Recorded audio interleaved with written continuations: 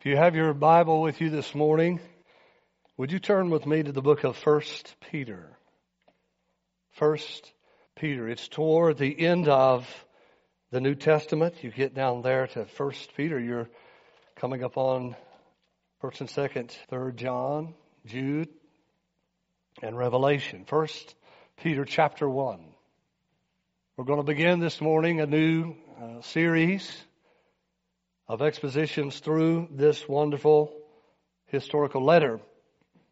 And it is our privilege to begin this with you today. We are so thankful for what we have just left out of in the book of Galatians, and I trust that you will forever be changed as a result of your interaction with those words so many years ago. And I am praying that the impact will be as good, if not better, if God is willing, in the book of 1 Peter. Now, don't expect me to go very far today. As you can see, we're just going to probably be thinking about the first two verses. And as a matter of fact, we'll probably be there for a few Sundays. And you'll see why, I think.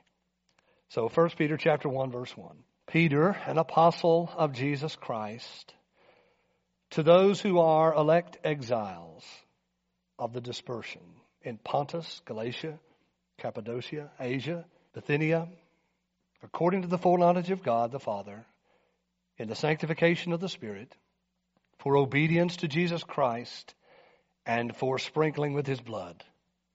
May grace and peace be multiplied to you. Let's pray. Our Father in heaven, we thank you this morning for your holy, inerrant, infallible word. We pray this morning that you will take these few words that we have read and that you inspired to be written, that you preserved through the centuries. And God, we pray that you now will give us illuminated eyes to see, unstopped ears to hear, and softened hearts to receive these words. And God, we pray that you would give us understanding, that understanding would then give rise to an increased faith and trust in you. That understanding of these words would give rise to strength and peace and patience and joy in our hearts. And God, we pray that you would so work in our hearts and lives through your word by the power of your Spirit, that we would appropriately apply what we learn. God, we want it all to be for your glory. We want it all to be for your honor, for your praise. And we pray also to that end that you would strengthen your church. We pray that you will help us to grow in our understanding and grow in biblical faithfulness of life, in holiness, in purity, in righteous living. And we pray that that would have an impact by your Spirit upon other people and other people and other people. God, we pray that you would be glorified. And we ask this in Jesus' name, and amen. So as you can see, living as strangers and exiles in the world. Living as strangers and exiles in the world. Let me come back to that title in just a minute.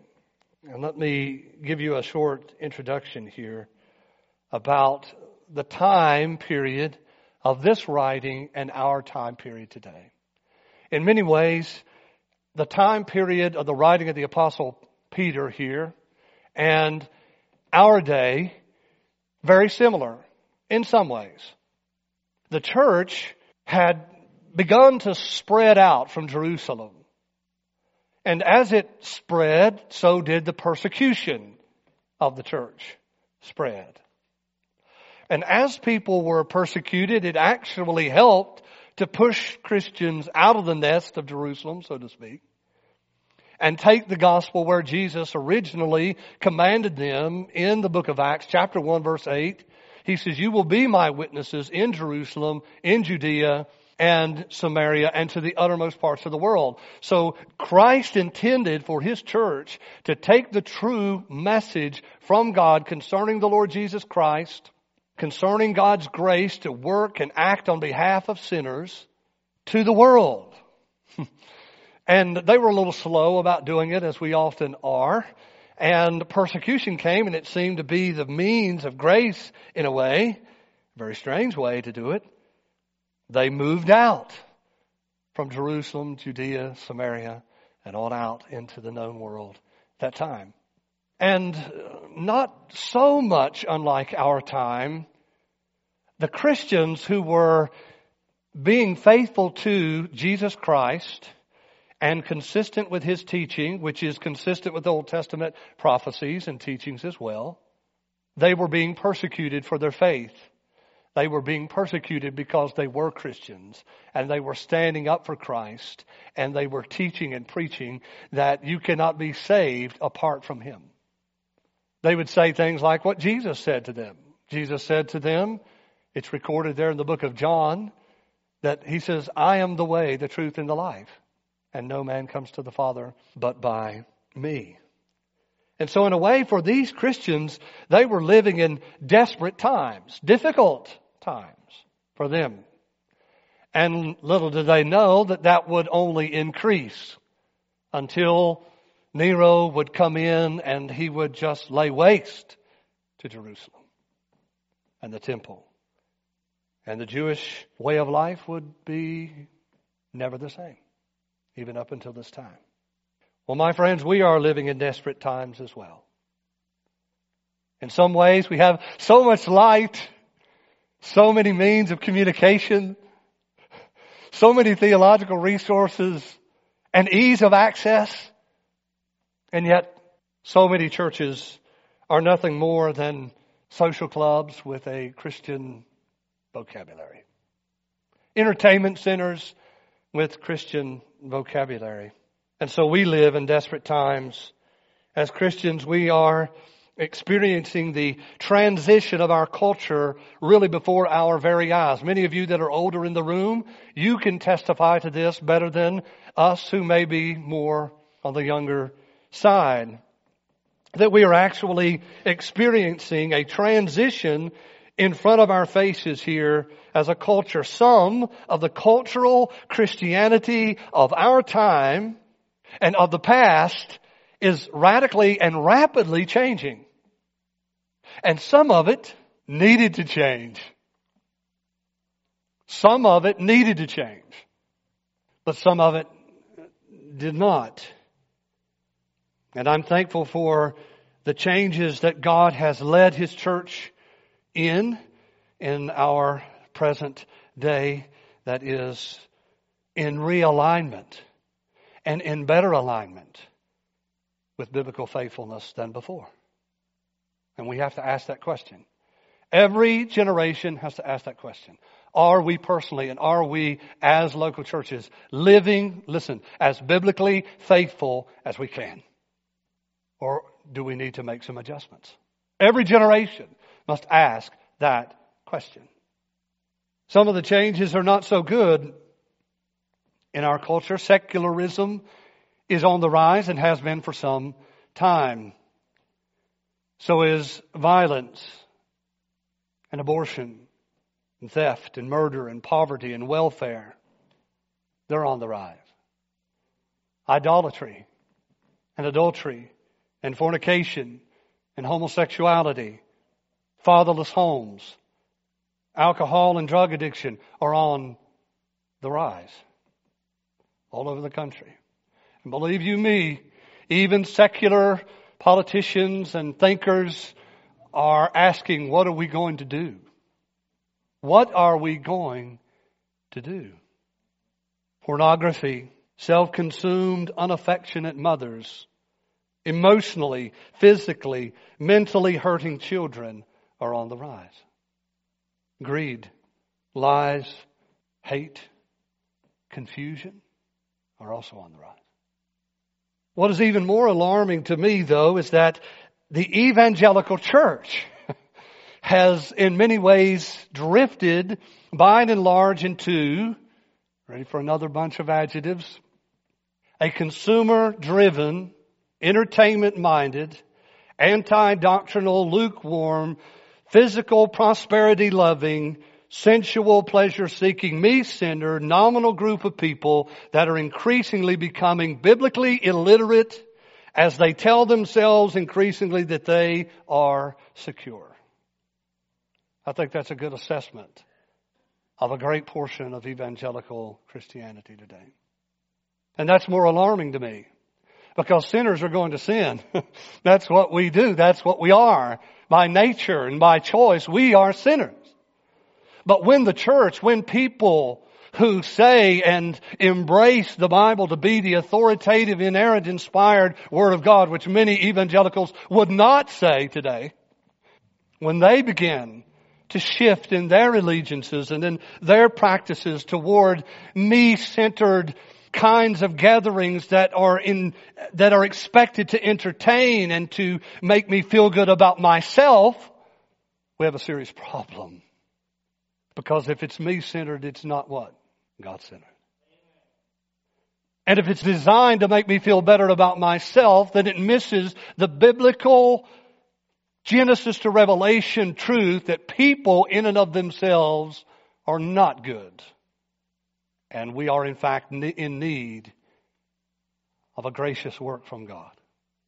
The mercy of God, the love of God, the grace of God becomes so beautiful when we realize how ruined we really are. So we do live in desperate times and critical times. And what is the need of the day? What is the need of the hour? What do we need? What do we need? Well, the world needs the truth of the gospel.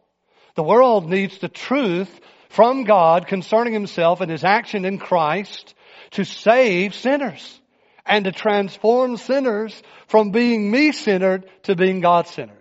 The world needs the transformation of the power of the gospel, the power of the Holy Spirit. But you know what, my friends? How do people hear the gospel? Someone has to preach it to them.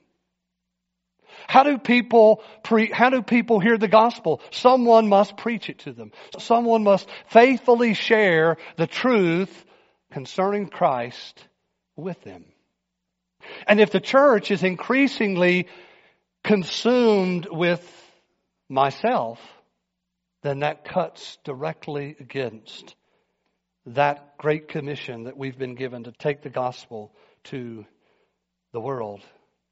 And so ultimately what we need is for God, who made and sustains the world, to finish His plan. Is that what you're looking forward to, Christian?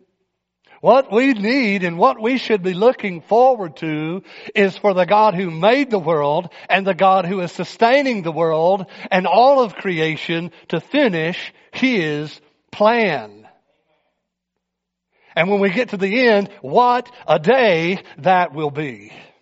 A day of universal peace and love and joy and pleasure that's pure and clean. That's what we're coming toward. You see, the church of the Lord Jesus Christ, and I pray you hear me, is not waiting for political processes to get us where we need to go. The church is not waiting on political processes to get us where we need to go. We're waiting on the King of the universe to return. There's a big difference there. One of the markers that is so embarrassing about the church today is that we become frantic over political issues, but don't care about the discipleship of a brother or sister sitting beside of us in the church.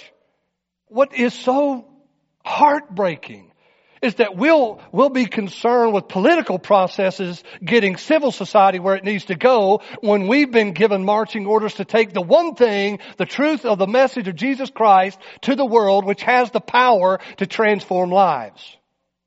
So when a person believes, embraces, and is born again and indwelt by the Spirit of God, beloved, this kind of stuff, let me go up there to the top again.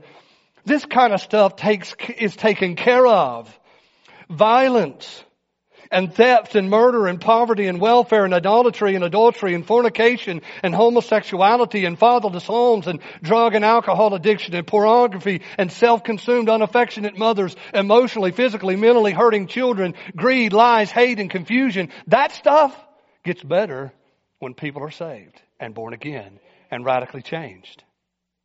Never confuse that. I'm not trying to tell you that you shouldn't be involved in the political processes. You're also a citizen of this country. We should pray for the prosperity. We should pray for the peace. We should pray for God to act through His church to have an impact that makes society a better place to live. But we should never confuse that. We should never confuse our activities as citizens of the United States of America. We should never confuse that with our allegiance that we have ultimately to God and to His kingdom. And so we are waiting for the one to come, who through His rule, the King of the universe, the Lord Jesus Christ, Jesus of Nazareth, the Messiah of God, when He returns to rule the world in true justice, true righteousness, true peace, true holy love, that's coming. That's coming. But until that glorious day, here's your question. How then shall we live? Until that day that we love to sing about, what a day that will be. People wiping tears from their eyes, knowing how beautiful, how glorious, just glimpses of that day move us to the core. Because we know it's coming. But until we get there, how then shall we live? Until that day, what the world needs is a church that is made up of regenerate, blood-bought men and women who are living by faith and in faithfulness to God in accordance with His divine revelation contained in the Holy Bible. That's what we need. That's what society needs. And it will be increasingly more difficult to do that. Do you believe that? How then shall we live?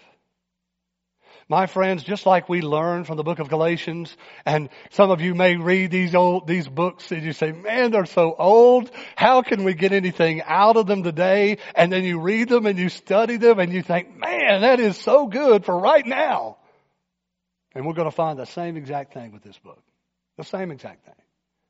Because the Apostle Peter was writing to Christians just like you that are scattered out into the world, but this world is not our home, and we're strangers, and we're exiles in this world, and we're awaiting a future more glorious one to come.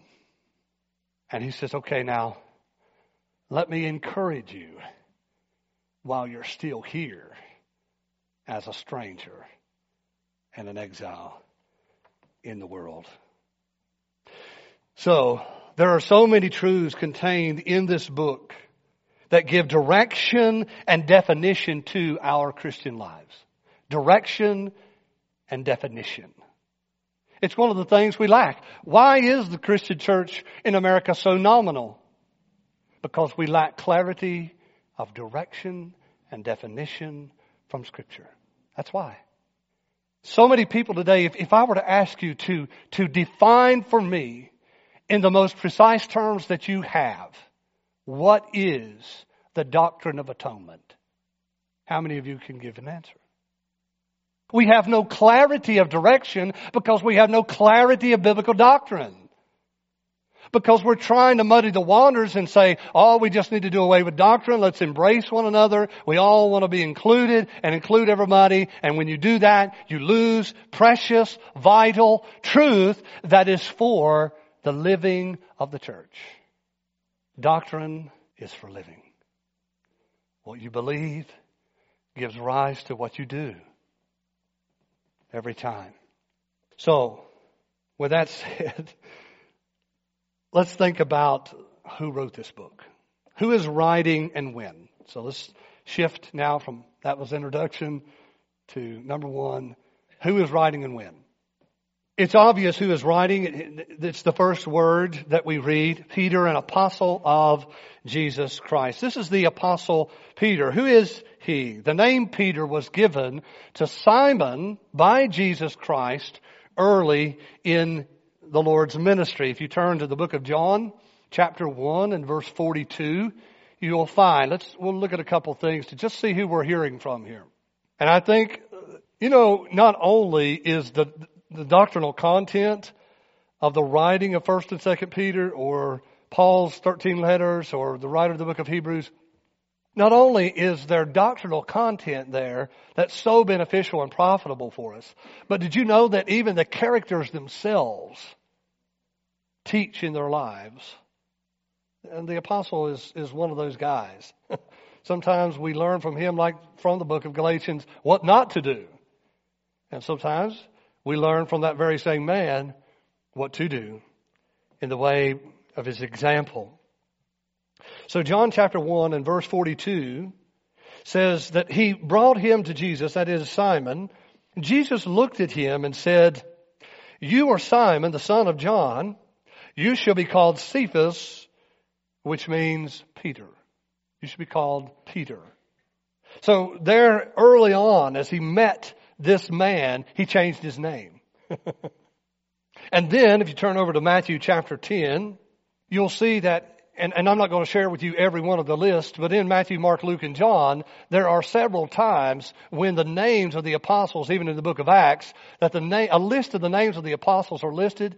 And I do not think that it's a coincidence at all that at the head of every single one of those lists, every time it's listed, they are listed, his name is at the top. Matthew chapter 10, verses 2 to 4. The names of the 12 apostles are these. First, Simon, who is called Peter. And there it is. Andrew, his brother.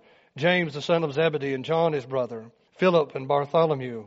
Thomas and Matthew, the tax collector. James, the son of Alphaeus and Thaddeus. Simon, the Zealot, and Judas Iscariot, who betrayed him. You're in Matthew 10. If you go to Matthew chapter 16, you find another significant occurrence in this man's life and in the earthly ministry of Jesus. He asks his disciples, who do people say that I am? And then in verse 16, so this is Matthew 16:16, Simon Peter replied, "You are the Christ, the Son of the living God." And Jesus answered him, "Blessed are you, Simon Bar-Jonah. For flesh and blood has not revealed this to you, but my Father who is in heaven. And I tell you, you are Peter, and upon this rock I will build my church, and the gates of hell shall not prevail against it. I will give to you the keys of the kingdom of heaven, and whatever you bind on earth shall be bound in heaven, and whatever you loose on earth shall be loosed in heaven." And here we have a wonderful passage that gives us insight into this man who was given this revelation from the Father of the true identity of Jesus of Nazareth to be the Messiah that God was sent into the world, the Savior, the Son of the living God. So it was the Apostle Peter who first made that correct, right confession of who Jesus really is. And the Lord says, "I'm going to base my church on that." The right confession of who Christ is. So the people that recognize the true identity of Jesus of Nazareth to be the Christ, the Son of the living God, becomes a foundation for the church. And He's going to build the church upon this confession and upon this realization from the Father of who Jesus of Nazareth is. He says, going back to 1 Peter now, that he is an apostle of Jesus Christ. And I believe everybody in here knows what that word means. I won't belabor it, but an apostle in a very general sense means someone who is sent on behalf of someone else. So you can think of times where there were couriers who would be sent from one king over to another kingdom and to another king, and he would go as a representative with a message from his king to the other king, to the other nation, or to the subjects of within his own kingdom. He would send him out with this message, and he had no authority whatsoever to change the message, to modify the message. He was just sent with the message, and he was to give it exactly the way that it was given to him. That's sort of an idea of what an apostle is. Someone who is sent out from heaven's king on behalf of the king to tell the world a message from him. And we have no authority to change it, modify it, edit it in any way, but just faithfully proclaim it. However, as an apostle, there is a deeper idea than just a general someone sent from one king or from one person to another or from one nation to another as an ambassador, but someone who is given specific authority to establish Christian doctrine. It's someone that Jesus Christ personally appoints to establish true doctrine within the local churches. The apostles were given that responsibility. Turn to the book of Mark, chapter 3. Mark, chapter 3. And in Mark, chapter 3, we're going to see that Jesus, in fact, is the one who is choosing these apostles. So they did have a committee to take a secret ballot vote and get somebody in there, and who we're going to get in the apostleship here, how we're going to make the leadership of the church here in the first century flow and function. But actually, Jesus himself, the Lord of heaven and earth, is the one who chooses them sovereignly and pointedly and gives them authority on his behalf. Mark chapter 3, beginning in verse 13. Mark chapter 3, verse 13, down to verse 19. And he went up on the mountain and called to him those whom he desired, and they came to him. And he appointed 12, whom he named what? Apostles. So these 12 are apostles. The rest of the believers, the rest of the followers of Jesus at that time were not named apostles. So don't confuse the general definition with the specific. So in a very general sense, every one of us as Christians, Paul says we're ambassadors for Christ. But in a very specific sense, there are 12 chosen and appointed apostles who are given authority by Jesus himself to act and speak on his behalf, even to the point of establishing Christian doctrine. It's as if when you get a letter from the Apostle Peter or the Apostle Paul or the Apostle John, you are getting words that are sent from God to you. When you read those books even today, you're not necessarily hearing from a man who just decided to write some things down, but you are hearing from God. I can't speak that way to you unless I'm reading you from the book. They were given that authority. Listen to what it says. He appointed them so that they might be with him and he might send them out to preach and to have what? Authority to cast out demons. He appointed the 12, and then it gives the names again. And so this is the Apostle Peter, who is often called the apostle with the foot-shaped mouth. Why is he called that? Because he's always speaking up before he really gets things in order, and he kind of has to retract a little bit. He's the one who would come to Jesus. Jesus says, guys, I'm going to Jerusalem. I'm going to be mistreated by the religious leaders. I'm going to be handed over to the Romans, Pilate, and I'm going to be flogged. I'm going to be abused, and I'm going to be crucified and die, and I will rise 3 days later. And it is Simon Peter who comes and says, oh, no, you're not. Oh, no, you're not. You can't do that. What are you thinking? And he says, get behind me, Satan. Adversary. That's what he meant. You're becoming an adversary here, Mr. Simon. Open mouth, insert foot. And although we laugh about that, and it is a comical reality, I think the main reason that we laugh about it is because we can relate to him so well. Because we often open our mouths and we often act. I think about the cartoons that we used to watch, when they wanted to run from something, they would jump up in the air and their feet would be running real fast. They wouldn't be going anywhere. We're often like that, Or the old phrase, we throw up the gun and it's ready, fire, aim. It's out of sequence there a little bit, and we often do that. And he is kind of a representative of that in Scripture. But you know what? He was an apostle. He was an apostle who was chosen to be not only an apostle, but one of the inner circle among the apostles. Whenever he would do something like, I'm going to go up to the mountain we call the Mountain of Transfiguration, where he displays a little bit of his glory to these men. He says, Peter, James, and John, y'all come with me. So that's who wrote the letter.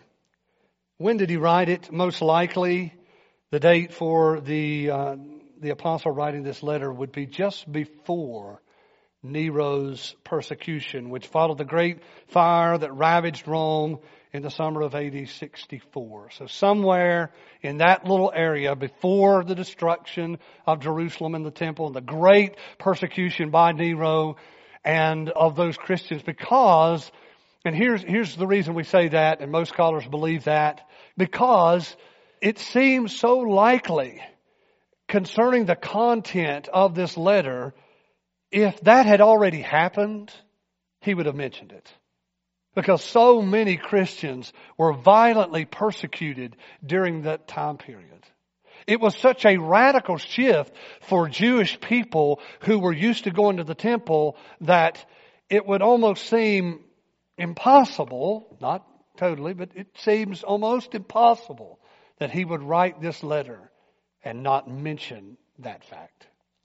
Because, as we're going to see, one of the major things that he talks about is their suffering well to the glory of God and for the advancement of the truth of the gospel and for the expansion of the church and the kingdom of God, them being able to hold up faithful under that kind of persecution. If it was that severe already, you would think he would point to it and say, listen, look at what happened there. Okay?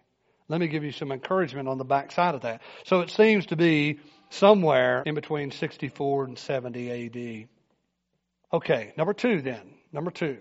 So we're almost there, and this will be the last point. I have more, but I'll save that for next week. Who are the recipients of the letter? So, introduction, number one, who wrote the letter, and what was the time of the letter, and now thirdly, who are the recipients? Now he says, to those who are elect exiles, some English translations might have the word alien there. We're talking about exiles. We're talking about strangers. We're talking about people that are in a foreign place. They're living there. They're kind of camped out there for a while, for a season, but that's not their home. That's what this is talking about. He says, to those who are elect exiles, and the word elect means chosen. We'll talk about that later. That's the reason we're going to spend about 4 sermons right here in these 2 verses, by the way. Those who are elect exiles, strangers, of the dispersion in Pontus, Galatia, Cappadocia, Asia, Bithynia. So in those, how many is that? 1, 2, 3, 4, 5 different locations there, which is today modern day Turkey area. So it's the provinces of Asia Minor, modern Turkey today at the time. He's writing to the dispersion. So let's talk about that for just a minute. There are 2 other New Testament texts that use that word. It's a Greek word that we get that dispersion in the English from. And it's a technical term referring to the dispersing of the Jews throughout the world by the Assyrian and Babylonian captivities. So there's this dispersion of Jewish people among all the other nations of the world, even from Old Testament times. And over the years, a lot of them would be coming back to Jerusalem, their homeland, and some of them would stay and remain spread out among the other nations. But there's 2 other times in the New Testament when this word is used. And I'll give you both of them. John 7:35 and James 1:1. So let's look at them. John 7:35. Let's look at them just briefly. 7:35. The Jews said to one another, so this is the Jewish people talking to one another, where does this man, Jesus, intend to go that we will not find him? So they're asking a question. Jesus says that he's going to go and you will not be able to find me. Does he intend to go to the dispersion among the Greeks and teach the Greeks? So there in that word, that's the same word, he says, or is he going to the dispersion among the Greeks and teach the Greeks? Turn over to the book of James. James chapter 1. James is right before 1 Peter, so James chapter 1 and verse 1. James, a servant of God and of the Lord Jesus Christ, to the 12 tribes in the dispersion. 12 tribes. That ring a bell? 12 tribes of Israel. The 12 tribes that make up the nation of Israel. So in those two times, there is a difference between them and the way that 1 Peter writes. Both of those times, there is a definite article in the Greek alongside that word. And what does that mean? That means that it's like us saying the dispersion. Right? The dispersion. Not a dispersion or some dispersion, but the dispersion.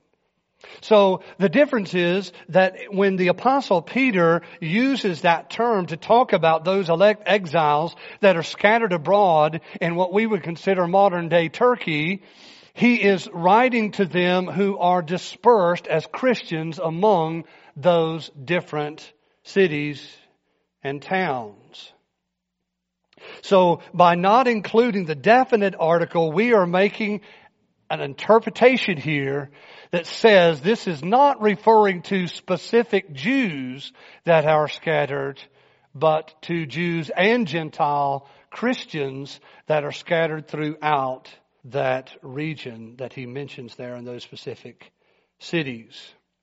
So as one writer says, it is best to interpret the term as a non-technical reference to believers widely distributed geographically. Okay? Now why is that important? The reason that that's important is because if he was writing very specifically to only Jewish believers, then the way that we interpret and apply this text would be a little different as a result of that. You understand?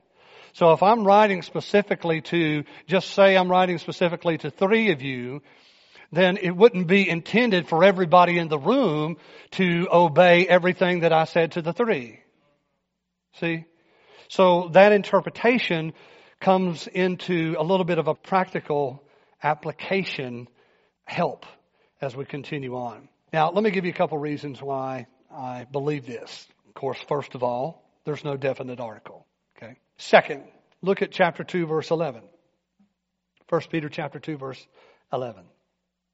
He identifies his readers here not racially or nationally, but really spiritually. In 1 Peter chapter 2, verse 11, he identifies them as beloved. I urge you as sojourners, here's where I get the title, and exiles to abstain from the passions of the flesh which wage war against your soul. So he's not only in this letter addressing Jews that are Christians, but those Christians generally that are dispersed from their native lands and are exiles and strangers. Because of their unity to Christ, because they are in Christ, they are spiritually exiled and strangers in this world. And we'll talk about that just a little bit more as we go forward, thinking about the way to hear this. And I'm going to say just a couple more remarks here in closing about this. I ask myself, what would be the difference? So if you've read through this, I've read through this, read through it from start to finish. I almost did it with you today. They stood up. This was a circular letter going throughout that region. You can look at it on a map. You can see Galatia. Some of those cities are mentioned in the region of Galatia that we just talked about, where those Gentiles were being bombarded because they were having these false Jewish legalists coming and preaching the false doctrine. So when he writes to them, I ask myself this question. When you read through this from start to finish, 1 Peter, the feel of it is not to ethnic Jews that are believers that are scattered out because of the persecution. I think they're included in this. They are definitely included in the dispersion that he's talking about. But when he's writing here and you're going to, next week we'll do a little bit more of this survey work, and we're going to hear that He's calling on Christians that are being persecuted and Christians that are not at home in this world anymore. They're strangers and they're exiles in the world. They're living in a place that they have to work and they have to function and they have homes and they have jobs and they have children to raise and they have parents to care for, and they're living their lives there. And He's going to give massive theological and practical instruction to these people to trust in God, to remain faithful and steadfast and immovable, always abounding in the work of the Lord, to borrow some of Paul's language. He's going to encourage them as strangers and exiles in the world, and He's going to help them, and by virtue then help us to know how to live, because we're just like them. Living in a world that is truly not our home. Living in a culture that is not like the culture of heaven.